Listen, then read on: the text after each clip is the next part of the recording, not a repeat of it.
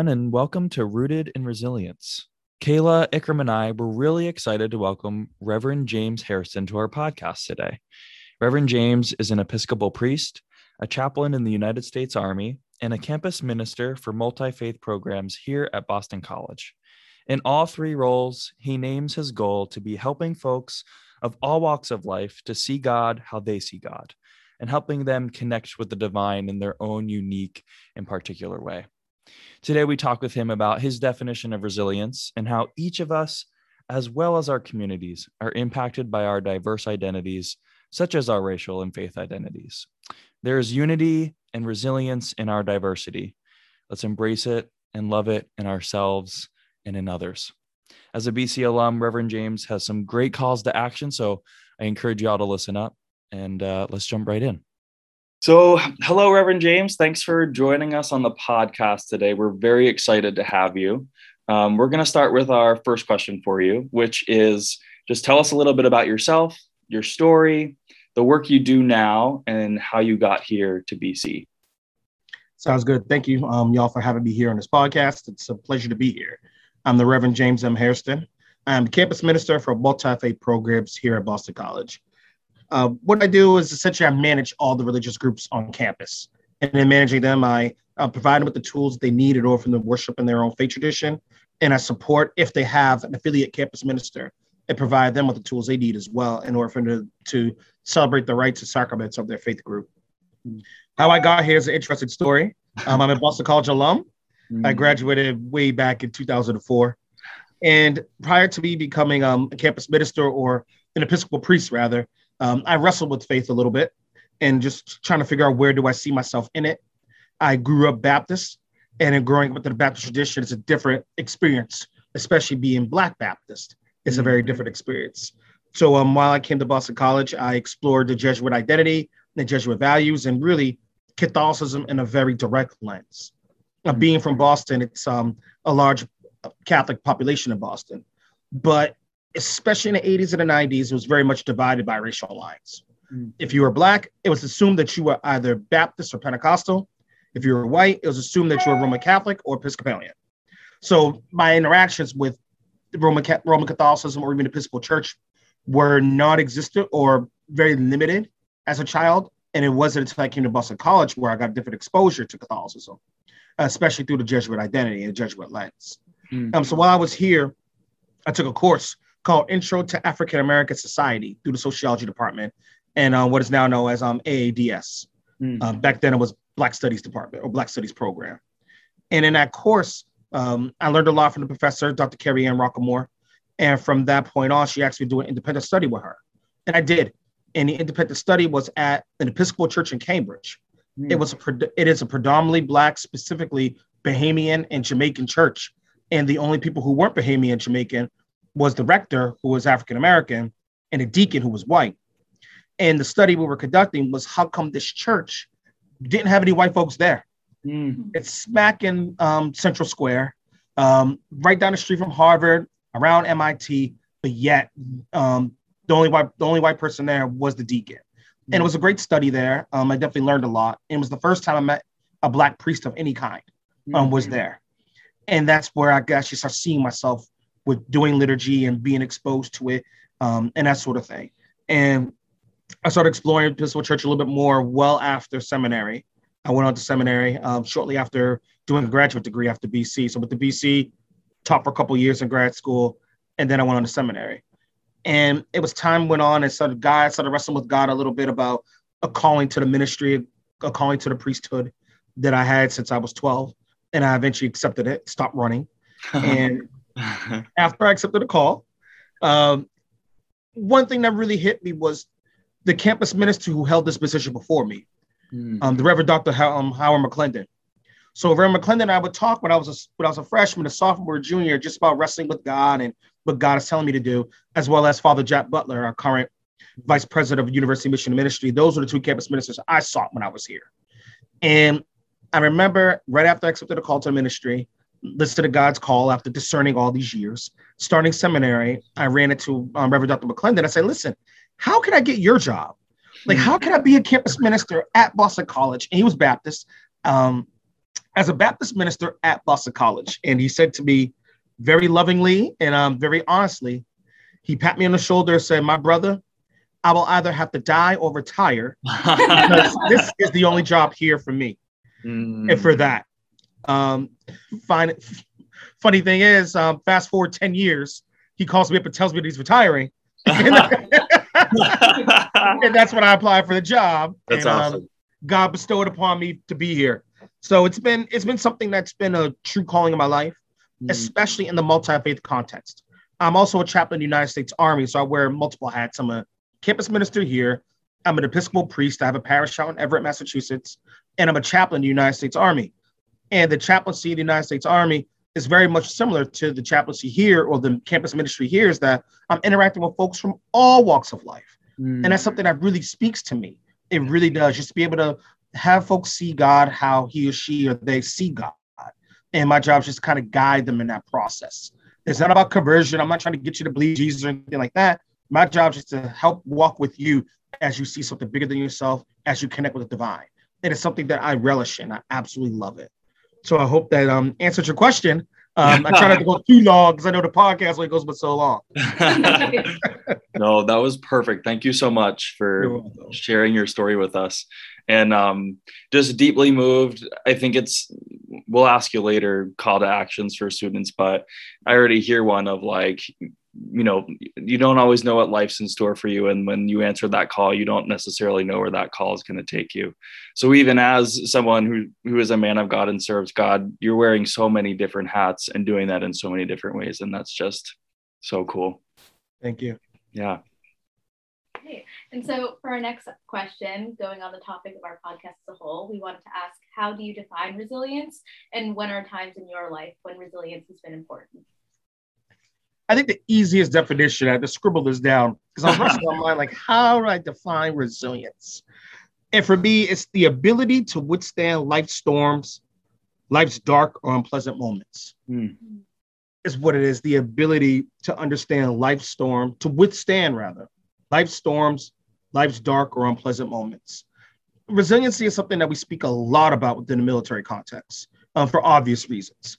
In terms of folks going off to war, their struggles while they're in places of conflict, conflict within the political realm, conflict of trying to understand the mission that they're serving, and of course conflicts back at home, making sure that everybody's taken care of while they may be in Iraq, Afghanistan, wherever they are. And I think it's quite apt now, especially what we see what's happening overseas now, and it's just incredibly sad what we see what's happening overseas. So with that said, moments in which resiliency I had to dig deep and understand, how do I adapt to moments where there's been stress or pressure or dark and unpleasant moments. Some of it I learned when I actually went here as an undergrad, especially being a person of a marginalized group or underrepresented group, being young Black male from the inner city, first gen. That was something that was it was a lot transitioning here. Granted, I'm from Boston, but if you've gone to Boston College, as all of you have, you can definitely tell that Boston proper is very different from Chestnut Hill. Yeah. Very different from Newton, Massachusetts. Yep. One thing that was really eye-opening for me is that I never went beyond Packard's Corner on the Green Line until I came to Boston College for the first time when I visited. Wow. For me to meet with now one of our vice presidents, John Mahoney. At the time, John was the director of admissions. Yeah. So that was the first time I actually went beyond Packard's Corner, was just to interview with him and just kind of get an understanding of what Boston College has to offer and that sort of thing. So being moments in where microaggressions would happen, we didn't have the term microaggressions back then, but being in my dorm room and back in the day with CLX, I know it's CLXF now, being at CLX and having to deal with microaggressions there, not really knowing what it was, just knowing I felt a certain way when someone said something or that snarky comment cut a little too deep. And having to engage in that was something that I knew it took me having to, in many ways, quote, grow thick skin, end quote. But your skin can only be so thick. Yeah. At some point, it starts taking its toll. So I define different ways in which I could be able to navigate and build resiliency in terms of making sure I'm confident in who I am and my abilities and why Boston College and I entered this relationship of me accepting their invitation for me to study here, and me applying to want to study here to begin with. So one of the things I had to make sure I do was build a good friendship circle around me of folks who supported me, who cheered for me, became my cheerleaders. That was something that was really key for me to do. And to be able to connect with faculty, staff, and administrators who really saw an interest in me, who really cared about me beyond my grades. I've had several faculty members who I'm blessed to work alongside with now, who definitely took an interest in me. It's funny, I have one faculty member, I don't want to give away her age or mine, but when we're in public, she always mentions about how she's like, Father James and I started here at the same time. When he was 18 years old, I was a freshman, and I was in my first year teaching. And they're still here, and they're tenured, and they're doing well. And it just kind of makes me chuckle that she mentions it a lot, how we started here at the same time. And that's just an example of someone who I would meet up with during office hours, just kind of talk about my struggles and how do I navigate the system of being at a predominantly white institution. And that's one of the misnomers about Boston. Most of my education from kindergarten all the way up through 12th grade, I had teachers of color. The vast majority. My formative teaching was mostly Black teachers, without a doubt. Black and Latino teachers. It wasn't until high school where I saw a little more white teachers. But for the most part, the vast majority of my teachers were teachers of color. So coming to Boston College was a huge culture shock for me. So needless to say, it was one of those things I wrestled with. Wrestled with my faith identity.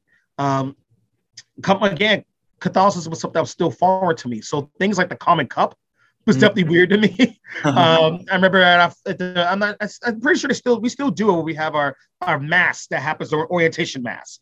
And I just remember being in Trinity Chapel and the Common Cup coming around and just seeing the sea of Black folks just kind of lean back like, I don't know nothing about this cup that everyone's putting their mouth on.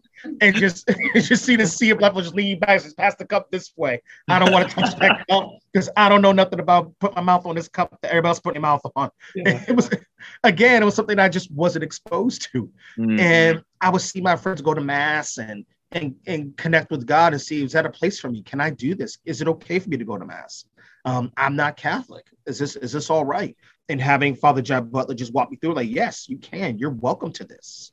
Having Reverend Dr. Howard McClendon just walk me through my faith identity. How can I take aspects of Catholicism and specifically the Jesuit identity, and how do I apply that in my life as a Baptist? And all of that formed me to where I said, okay, I can understand God's calling for me to become Episcopal priest.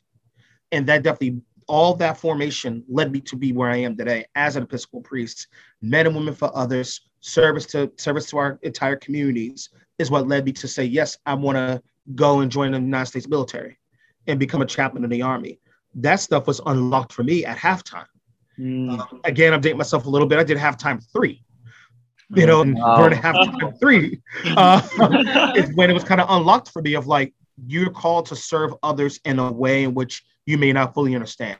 And it wasn't until I was 25 is where it came to me like, wow, you're going to join the military. You're going to be an Army chaplain. And I've been doing it for about 15 years now. Wow. So, I mean, overall, and even within those moments, resiliency is key for me to be able to go through, because there were a lot of bumps in the road. As I'm telling you this story, it seems like, it was just kind of smooth sailing, but no, it was a lot of bumps in the road. Accepting a call to the ministry, accepting a call to join the military, right after, a little bit after 9/11, all the stuff is still going.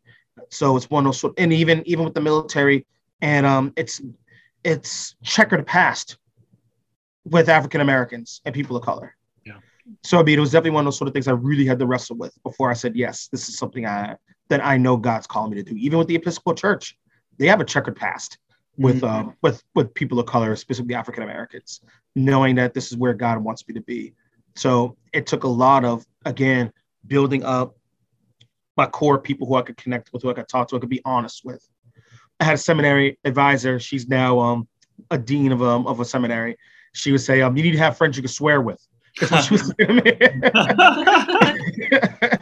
me. She explained this to me during my mid-year review, during my MDiv, like mid-year through. So you got to have friends you can swear with. And she said this to me. The representative for my denomination had like this look of shock on his face. I'm like, how can you say this? I'm like, I can't say, yeah, I agree with you. and he holds the keys to my ordination. Right. He sent it to me again for me to affirm her. And I just said, I gave like a non-committal, something like that as the answer. But I mean, in the end, she was right. I needed that core people, my team, to be like, James, you're doing great. It's all right. James, you're not crazy. This thing did happen. And these are the tools which we can help you work through that. And I think many of us have our tribes we could go to, our circle of folks. And it's not just like the same people you grew up with. It's just wherever. I got my work circle of folks. I got my RV circle of folks. I got my church circle of folks, and just folks from all over who are my sounding boards. And that definitely helps me. And making sure I also try to take care of myself, give myself some hobbies that I enjoy, and that sort of thing. Yeah. Wow. Well, thank you so much, Reverend James. You've given us already such a great look at how you've been able to build resilience within your own life and as an individual. I'm wondering if you could speak to a little bit more about that community piece. You've touched on all the people who supported you both at BC and outside of BC and navigating a challenging environment. I'm wondering if you could provide some tips or advice to students who may be looking to form more resilient communities. How did you go about that? How did you find your people, especially here at BC? For me, I connected with folks who challenged me, but I also knew they cared about me. And a lot of it's how they spoke to me and how we interacted. And I think a measure of one's relationship with each other, with one another, is how do they deal with disagreements. I mean, everything's all good. We believe the same thing and we agree on everything. Everything's all good. But next thing you know, when that one disagreement happens, what happens to our relationship? And that's one of the things that I find that's incredibly difficult for our students nowadays, and just our society as a whole right now. We're definitely in this moment where we're quick to cancel somebody. And granted, I know folks who are more on the extreme end of the political spectrum, from the right-wing lens, they kind of hijack the term, oh, it's cancel culture, blah, blah, blah. But I think there's levels of truth to that I've seen relationships just disintegrate because of a disagreement. Or folks who will go on social media and badmouth each other because there's a disagreement on this one particular issue. It's like, but this person loves you. This person cares about you. But you stop speaking to them.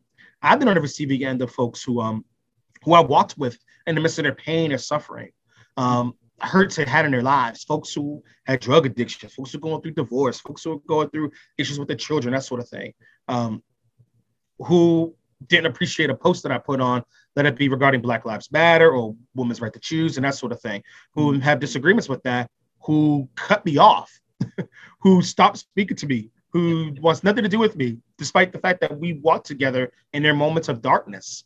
And it's incredibly sad, but I come to realize that's just kind of state of affairs we're in. So I realized my new measuring stick and determining who's in my circle is how do we engage with each other when we disagree? Could we say, hey, you know what? I don't see eye to eye with you. You don't see eye to eye with me. Me still staying connected with you and you not being friends is not allowing me to question my worth or question who I am and question your love for me and my love for you. If that's the case, we can still be connected with each other and have strong disagreements. I mean, I think that's one of the things that we can learn from the late Justice Scalia, as well as Ruth Bader Ginsburg, how they were diametrically different from each other, but they say they were friends. And I truly believe that. I mean, it's kind of hard for me to work with somebody for all them years and not be their friend. I mean, you could, but I mean, it's hard for me to see that they didn't like each other. She repeatedly said that they liked each other in the midst of their disagreements. And that speaks volumes. So, I mean, I wouldn't say engage in a relationship with someone who's hurting you. Again, if you're in a relationship with someone and the words that they say and their actions devalue who you are, then no, that's unhealthy. Don't engage in that.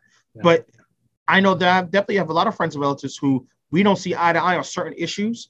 And I mean, those are the issues we'll be flexible about. There are some issues that I'm not going to be flexible about, that I can't say, yeah, we could still be connected because this issue is one that is hard for you to be flexible about. But that's maybe one or two. Actually, at this point, it's any disagreement. Folks don't even want to be connect with each other anymore. And it's incredibly sad. Yeah. But I'll say that's how I went about it. How do I connect with folks who I disagree with? And if we still care about each other, we still love each other, we're still friends, we're still good, I know I could trust you to be honest with me. I don't need a yes man. I don't need somebody to tell me, yeah, everything's great, you're good. Don't worry about it. You're doing great. I need someone to call me out on my shortcomings, to let me know, hey man, this is where you're coming up short. And that helps me out. And I know you're doing it from a place of love. I'm a firm believer that if you truly love me, you should be able to critique me in a way in which you know that it's honest, and I know it's coming from the heart, and that it's coming out of love. And that's one of the things that I see sometimes. I don't want to go off the rails a little bit, but that's some of the things I see, especially within the climate we're in, when our students criticize Boston College. Mm-hmm. And I'm like, I don't blame you. Criticize Boston College. However, do it from a position in which you love this institution, because you're here. Yeah. You're forever married to this place. All three of y'all forever married to this place. Ikram, you got a couple weeks left. You married? That degree on your wall, you can't change that degree. You spent 4 years here. This is it. You married to this place. And Franny, it's 6 years for you, right? Yeah. So I mean, you're married to this place. So I can critique Boston College knowing that it's out of love. So I can say, this is where you're coming up short, Boston College. And I want to be able to walk with you to how can we fix this? How could we fix this? It's easy for me to sit back on Facebook and criticize you. It's easy for me to go on Instagram or whatever social media to criticize you. However, if I'm not trying to sit at the table with you, trying to help you figure out how can we make this work, then what am I doing? And I expect the same thing from my friends, my relatives, and my core group of people. If you're able to critique me about my shortcomings, then let's sit down and work about how I can either say this differently, or something I didn't take into account, or those sort of things. Yeah. When we were kind of like crafting this conversation, thinking of our questions, I know on my personal end, I was hoping that this is where the conversation was going to go, because I hear you talking about unity within difference, and unity moving through difference, and even becoming perhaps something different because of difference. And I think you're also noting how challenging that can be at the same time. So would you say that being part of a resilient community is sometimes moving through that difference together? Oh, absolutely. 100%.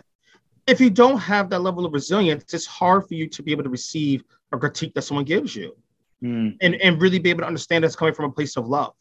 So if you're able to, like, Franny, if you're able to give me a critique of something I said or didn't say, or how I approached something, because I have resilience already.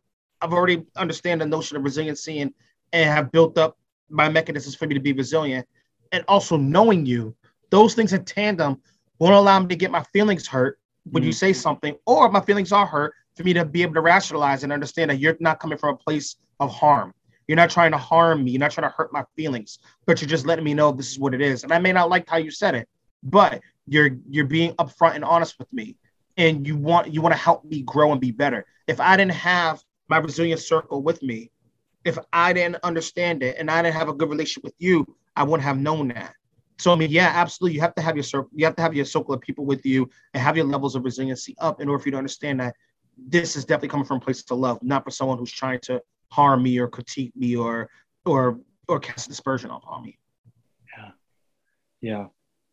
I'm thinking of your role here at BC as the multi-faith campus minister who is in charge of so many different religious groups, helping them practice their own faith and their own religion.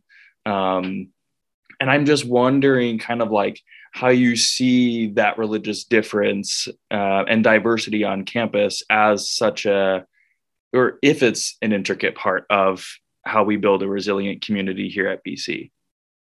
It is, and the part that makes it tough is that within our religious communities, especially with our freshmen, our sophomores, that could be their first entry point for them to be able to build the resilient community, is their religious affiliation.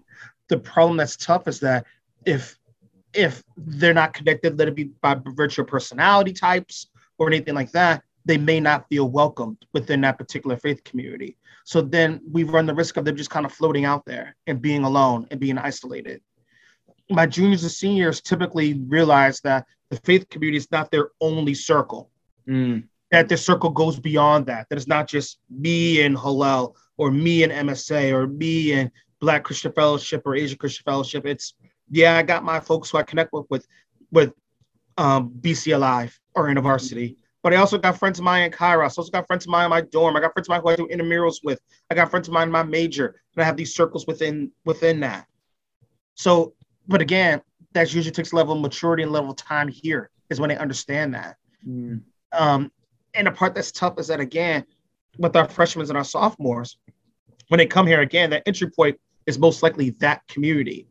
And we see it across the board that if it doesn't work out, many folks feel isolated and they start drowning here. So I mean, that's the part that I find myself wrestling with a lot is how do I get our freshmen or sophomores connected, not to just the faith community, but to the BC community as a whole.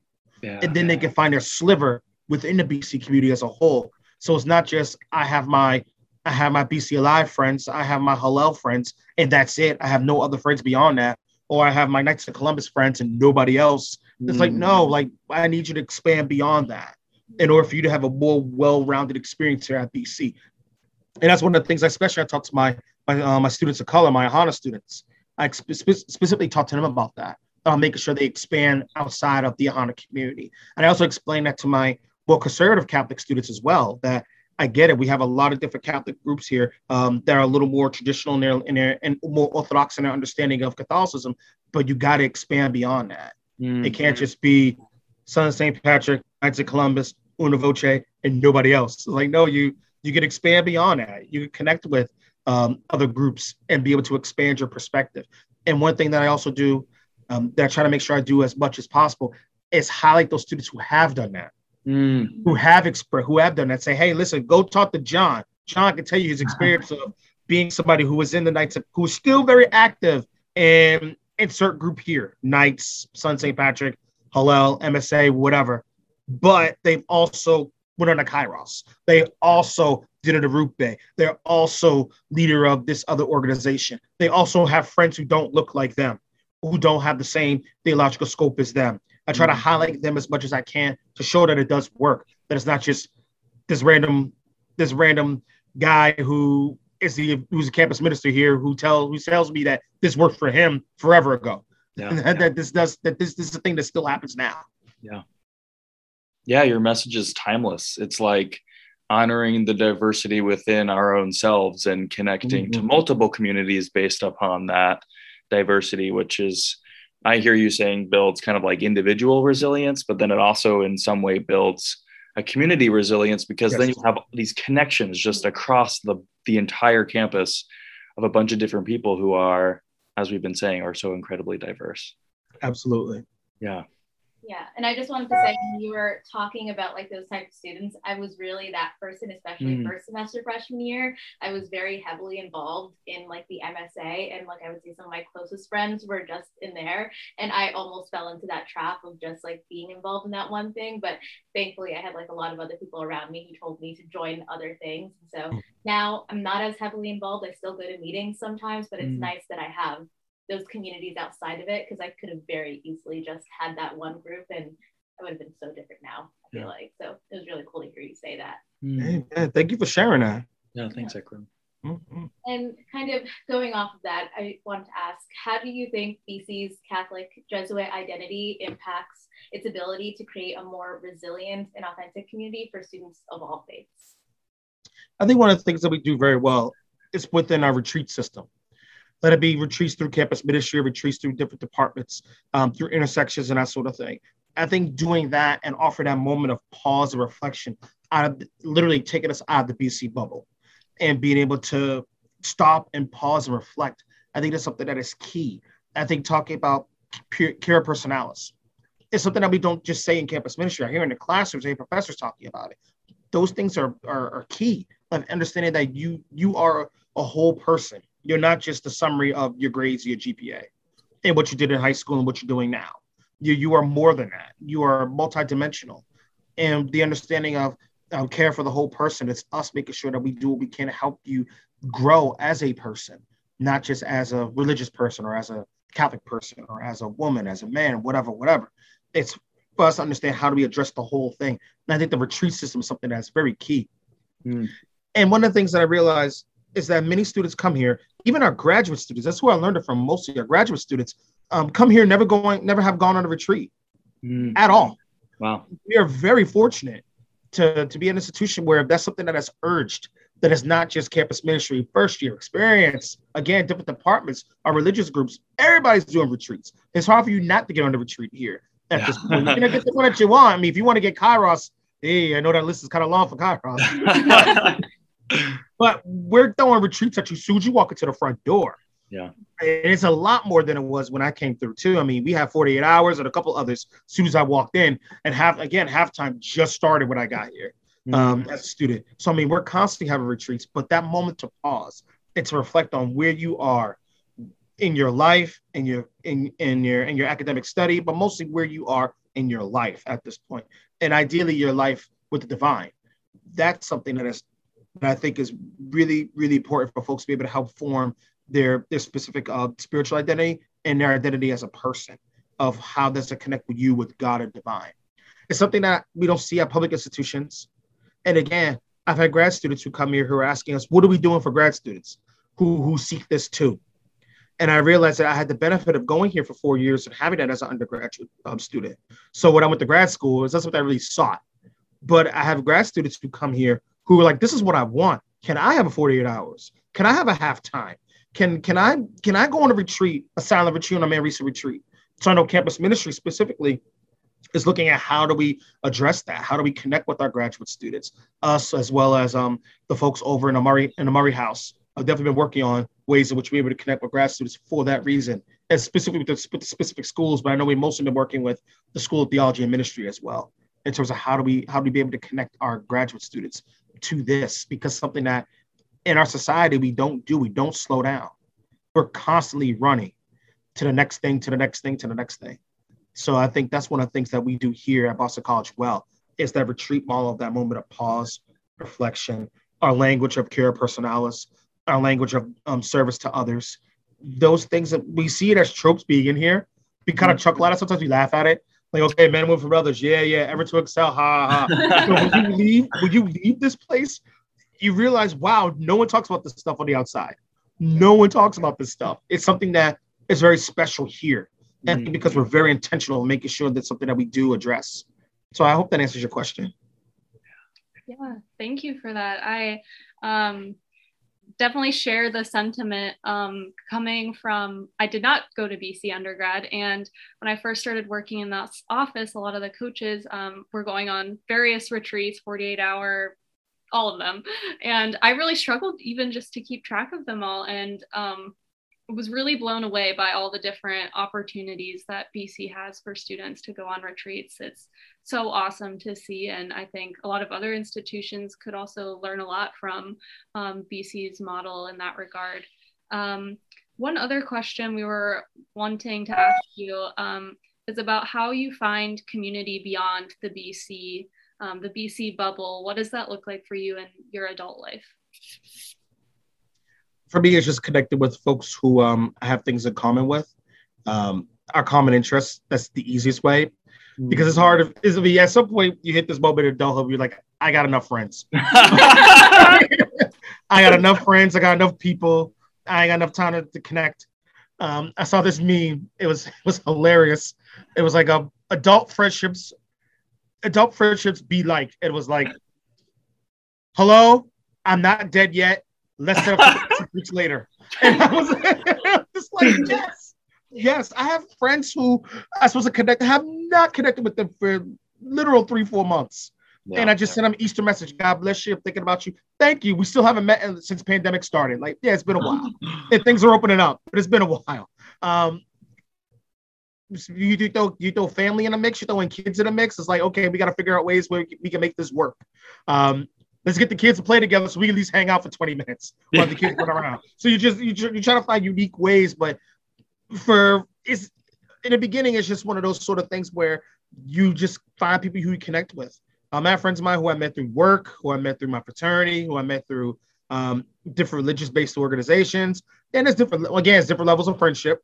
There's some folks who you're just my buddy who I talk trash with. We watch football together, or we might watch pro wrestling. We might watch something together. And you're that friend for me, and that's cool because I'm that friend for them. And there are others where you're the one I'm talking to about my struggles with my parish and my issues with the diocese. You're that person. You're the person who I go to where I'm trying to figure out, okay, what can I do to be able to make sure that my children and I are bonding as solidified as possible? Because I mean, when you're a parent, your big job is not to screw this up. I mean, that's really what it is. Your job is, let me make sure my child is formed well. It becomes a productive member of society. I don't want to mess this up, because when somebody does something crazy, everyone's like, where's their mama? Where's their daddy? I don't want to be that one. My kid does something crazy. Let me make sure, am I doing this right? Am I training my kid up properly? So I mean, I got those friends. So I'm like, hey, I got a daughter. She 5, your daughter's 5. Is your daughter doing this too? Okay, all right, we're good. All right, I'm not alone on this one. So it's a lot of that. And I mean, the advent of Facebook, I mean, I'm barely on Facebook. I mean, barely. I went on it for the first time in about a year, a couple of weeks ago, because I realized that my Instagram was posting on my Facebook. I didn't know that. So I'm having random people in the office ask me questions about the Chris Rock show. I ended up going to see Chris Rock right after the Oscar fiasco. And they're like, how was the show? I'm like, it was great. How do you know I win? It apparently popped up on Facebook. But the irony is, I put a post on there. I was like, yeah, I'll make sure I'll be on here a little bit more often. I had tons of people I've heard from years like, hey, Rev, it's glad to see you, man. You know, keep putting some of that God stuff on here. We need to see some more Jesus on Facebook. And I'm just like, all right, that sounds good. But again, these are people who I probably won't see in forever, but I still care about them. They care about me. So it's making sure that you'll end up finding your groove of folks who are your friends. And adult relationships are very, very different. And adult friendships are very different versus your undergraduate years. It just so happens that some of the folks who I came through undergraduate school with are people who I still connect with now. And again, those are the same ones who's like, okay, I'll see you in 3 months, because you know and I know our schedules are not going to allow for us to hang out randomly. We'll hang out around some event. We know that. But they're friends who I've had since undergraduate school. I mean, I got 2 of my fraternity brothers who I came through the fraternity with here at Boston College, who are my children's godparents. Wow. You know, and that's something that keeps us connected, because they're my children's godparents. I've done their weddings. I officiate over their weddings. So it's these moments where I may not see you forever, but okay, now we have a moment for us to actually connect. I'm doing your wedding, so you're going to meet up with me to do cura or premarital counseling, effectively for my non-Catholic sister. They call it cura. So like, you're going to meet up with me to do your premarital counseling, and we're going to spend a lot of time together. And my relationship with you is going to go even deeper, because I'm participating in the sacramental moment with you. Yeah. And that solidifies our relationship. So even if I don't see you for 6 months, we're going to pick up where we left off. And that's just kind of the nature of it. And it's a hard transition. That's hard to understand, because you're so used to your circle of friends who you hang out with, who you go partying with, you have Sunday brunch with, and that sort of thing. And then it's like you move off and I never see you again. It's like, no, it's just your friendship is just different, because your time is stretched a lot more so now. When you think about your career, your family, and that sort of thing. So it's, how they say adulting or something like that. Yeah, something like that. I have one quick follow-up to that, and then we're going to let Ikram ask the last question for you.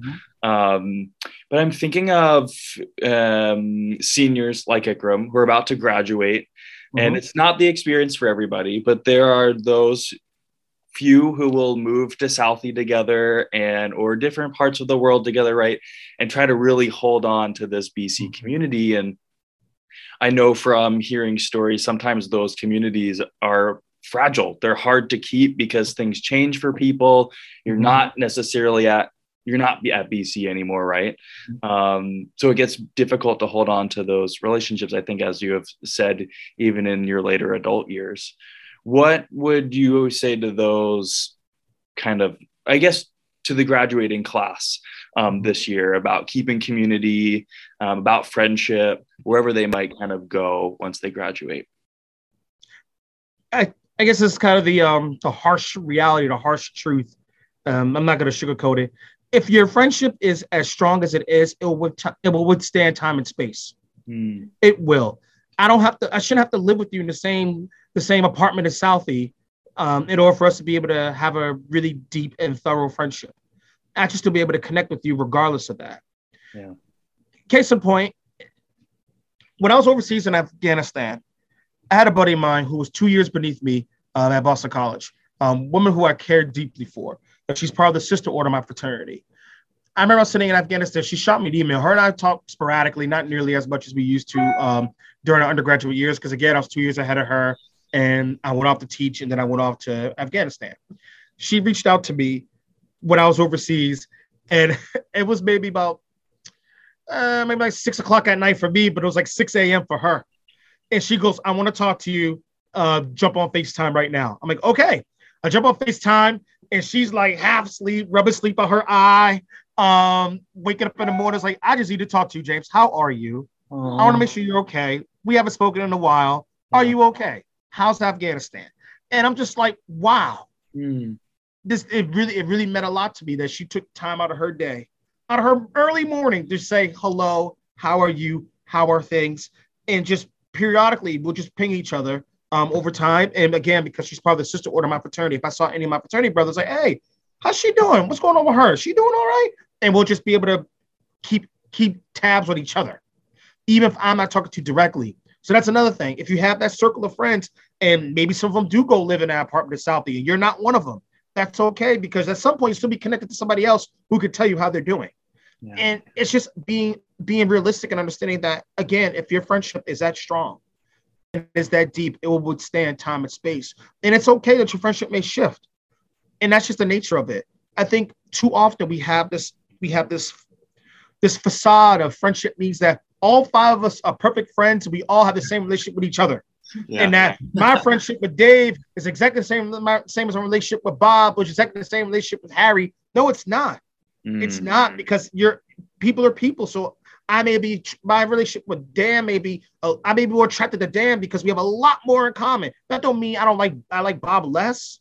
It just means that my relationship with Dan's different, but I can still be friends with the both of you. So being upfront and honest about that I may end up staying in contact with Dan a lot more than I do with everybody else. But that don't mean, Bob, I don't like you. That don't mean we can't go hang out when we finally connect after the 6 or 8 week layover. That don't mean I don't like you less. It's just one of those sort of things of being upfront and honest and saying that it's healthy for us to be able to go off and do our own thing and gain our own experiences, to be able to bring that to our friendship, because we're able to grow. So you taking off and going exploring, going backpacking through Europe or whatever you're going to do, and me doing what I'm doing, when we come back, we can start sharing these stories. We be connected, because at some point you're gonna run out of stuff to talk about. If every weekend we're together, we're gonna run out of stuff to talk about, because we live together, we do the parties together, we do brunch together. Use our brunch with me, so we all the same thing happened. We're talking about, but I can tell you about this trip I just went on, that you weren't there for, but I think you get a kick out of it, so that sort of thing. Yeah, thanks, Rev. You're welcome. Definitely a hard question. I know. Sorry, Akram. But I hope I can answer it. For our final question, we want to ask, what is your call to action? How can BC students actively work to create a more resilient community here at BC? This is going to be another direct answer, and that's be honest. Be honest about everything, in the sense of the masks that we wear. Like, that's one of the things that pains me about Boston College. And I know it's not just a Boston College thing. I know it's something that is across the board within higher education, is that we feel this need to put this mask on to show perfection. And it's unfortunate, because we put this mask on to show perfection. It harms who we are, and it harms the people we connect with. And that's something that's incredibly sad, because we have folks walking around with this mask on, and as they walk around with the mask, they're not being authentic to themselves.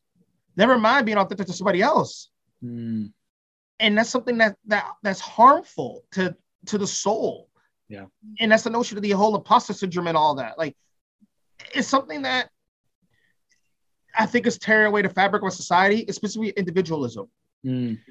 I got 2 children. I remember having to explain to my son, it's okay that you don't know how to do that. It's okay you don't know how to do that, because it's your first time doing it. So you're not supposed to know how to do it. And it's my job to walk you through it, because I know how to do it.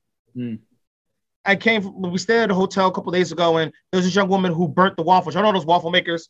She messed the whole thing up. Young woman messed the whole thing up. And I remember just grabbing her after folks started peeling off the waffle, because she didn't spray it down with the nonstick stuff. I just remember saying, young lady, It's okay for you to say, hey, how do you do this? It's okay for you to look at me because you saw me doing it. It's okay for you to look at me and say, hey, how do I work this? Yeah. Because it's okay for you not to know how. And I forgot, it was some story that came out. It's like, this is understanding that we can't be beginners anymore. We have to be experts at everything, which is terrible because you're not going to know things. So being upfront with that is saying, you know what? I don't know how to do that. Something as small as that, it's unfortunate that it's small, but it is. Because it becomes this big thing of, I can't be vulnerable. I can't let you know that I don't know who that band is. I can't let you know that I don't know the answer to that question. I got to put this mask on like I know and I understand. It's unfortunate because, again, it's harming you as a person because it questions you and your self-worth of, oh, man, I don't know that. Maybe I need to go study upon that. Maybe I need to go on YouTube. Maybe to go down the YouTube wormhole. Now I'm up to 3 a.m. trying to figure out what that one thing was that in many ways, if I just said, I don't know what that is, they would just told me and it'd been okay. So, I mean, that's one thing that we need to do is just be upfront and honest with each other. And two, not be afraid to have hard conversations. That's one of the things that is mind-boggling to me too, is that there's this hesitancy to have conversations that may upset the apple cart. Yeah. That we don't want to do that because we're afraid that, you know, such and such will view us differently or such and such to care about us, or they may think that I'm trying to hurt their feelings, something like that. And we should be at the place right now where if I've been knowing you for the past 3-4 years, you should know who I am. And that you should know that I do care about you. So I can be upfront and be vulnerable with you and know that it's not going to end up on social media. Yeah. And know that's not going to end up being whispered when I walk by. And if unfortunately if that does happen, hopefully it doesn't, but if it does happen, at least you know now before you graduate and carry that person on throughout your life and it happens later. So at least it's something you can leave behind here if that's the case. So I mean, I'll say those are the two big things. Being upfront about the masks that we wear and be willing to have those difficult conversations. And I know it's a strong call to have, but I think we become better people when we're willing to have that. I mean, the amount of strength that it takes for somebody to be a whistleblower, knowing that their name's going to get dragged into the mud, knowing that their integrity could be questioned, it's hard. Yeah. The ability to challenge, you know, we all got them, that uncle, that aunt, that cousin who says things that are bigoted, racist, sexist, homophobic, Islamophobic, anti-Semitic, whatever. We all got that one relative. Yep. That ability to stand up and like, hey, that's not cool. Knowing that you're going to get upset at me, knowing that you might be mad at me, knowing that you might not want to speak to me ever again. But my silence and letting it happen, it harms me because I'm sitting here listening to it. I can get up and walk out the room, but what's that really solving? Yeah. The ability to question it, the ability to have those tough conversations is what we need to do, especially when we come from a society where we kind of pride ourselves in this American exceptionalism. You know, we have this bravado about America and that everyone has to have their stuff together. Yeah, but what if I don't? What if I don't have my stuff together? And I can say I don't have my stuff together and be confident, like, you know what, I don't have my stuff together, but I'm still working on it. And feel better about myself internally, as opposed to pretending I have myself together, knowing internally that I don't. And the pain of that happening and that constant walking on eggshells of what if someone knows that I don't have my stuff together? What if someone finds out I don't have my stuff together? And it's sad. It's just undue pressure on the person. And it shatters your foundation and it shatters whatever resiliency you build. Yeah. So I hope that answers your question. It's kind of a lot too. I think it more than answers. Yeah, that was awesome. Yeah. And, you know, I think we've only scratched the surface here. If we could talk to you for another 3 hours, that would be amazing. And then we would even need more than 3 hours. But Reverend James, thank you so much again for talking with us today and for sharing your wisdom and your story with us. Just phenomenal. You're quite welcome. It's been a pleasure and a privilege, and may God bless you all. Thank you. Thanks. Thank you all for listening. As we spoke with Reverend James Hairston about his story, his definition of resilience, and how we might all strive to build a more resilient community out of and because of our religious diversity. We hope it was helpful for you as you continue to navigate on your wellness journey and explore what keeps you rooted and resilient. Personally, I will carry forward with me Reverend James's call for us to allow our individual and diverse identities to expand us and to expand the communities that we join and build. Resilience is absolutely in our diversity and our ability to connect across difference. And I think that's a valuable lesson that I have learned through this, and we'll continue to think about. Tune in soon as we continue the conversation on cultivating and building resilience. We've had a blast recording the episodes that we are going to be releasing soon, and we hope that you enjoy them too. So until then, bye now.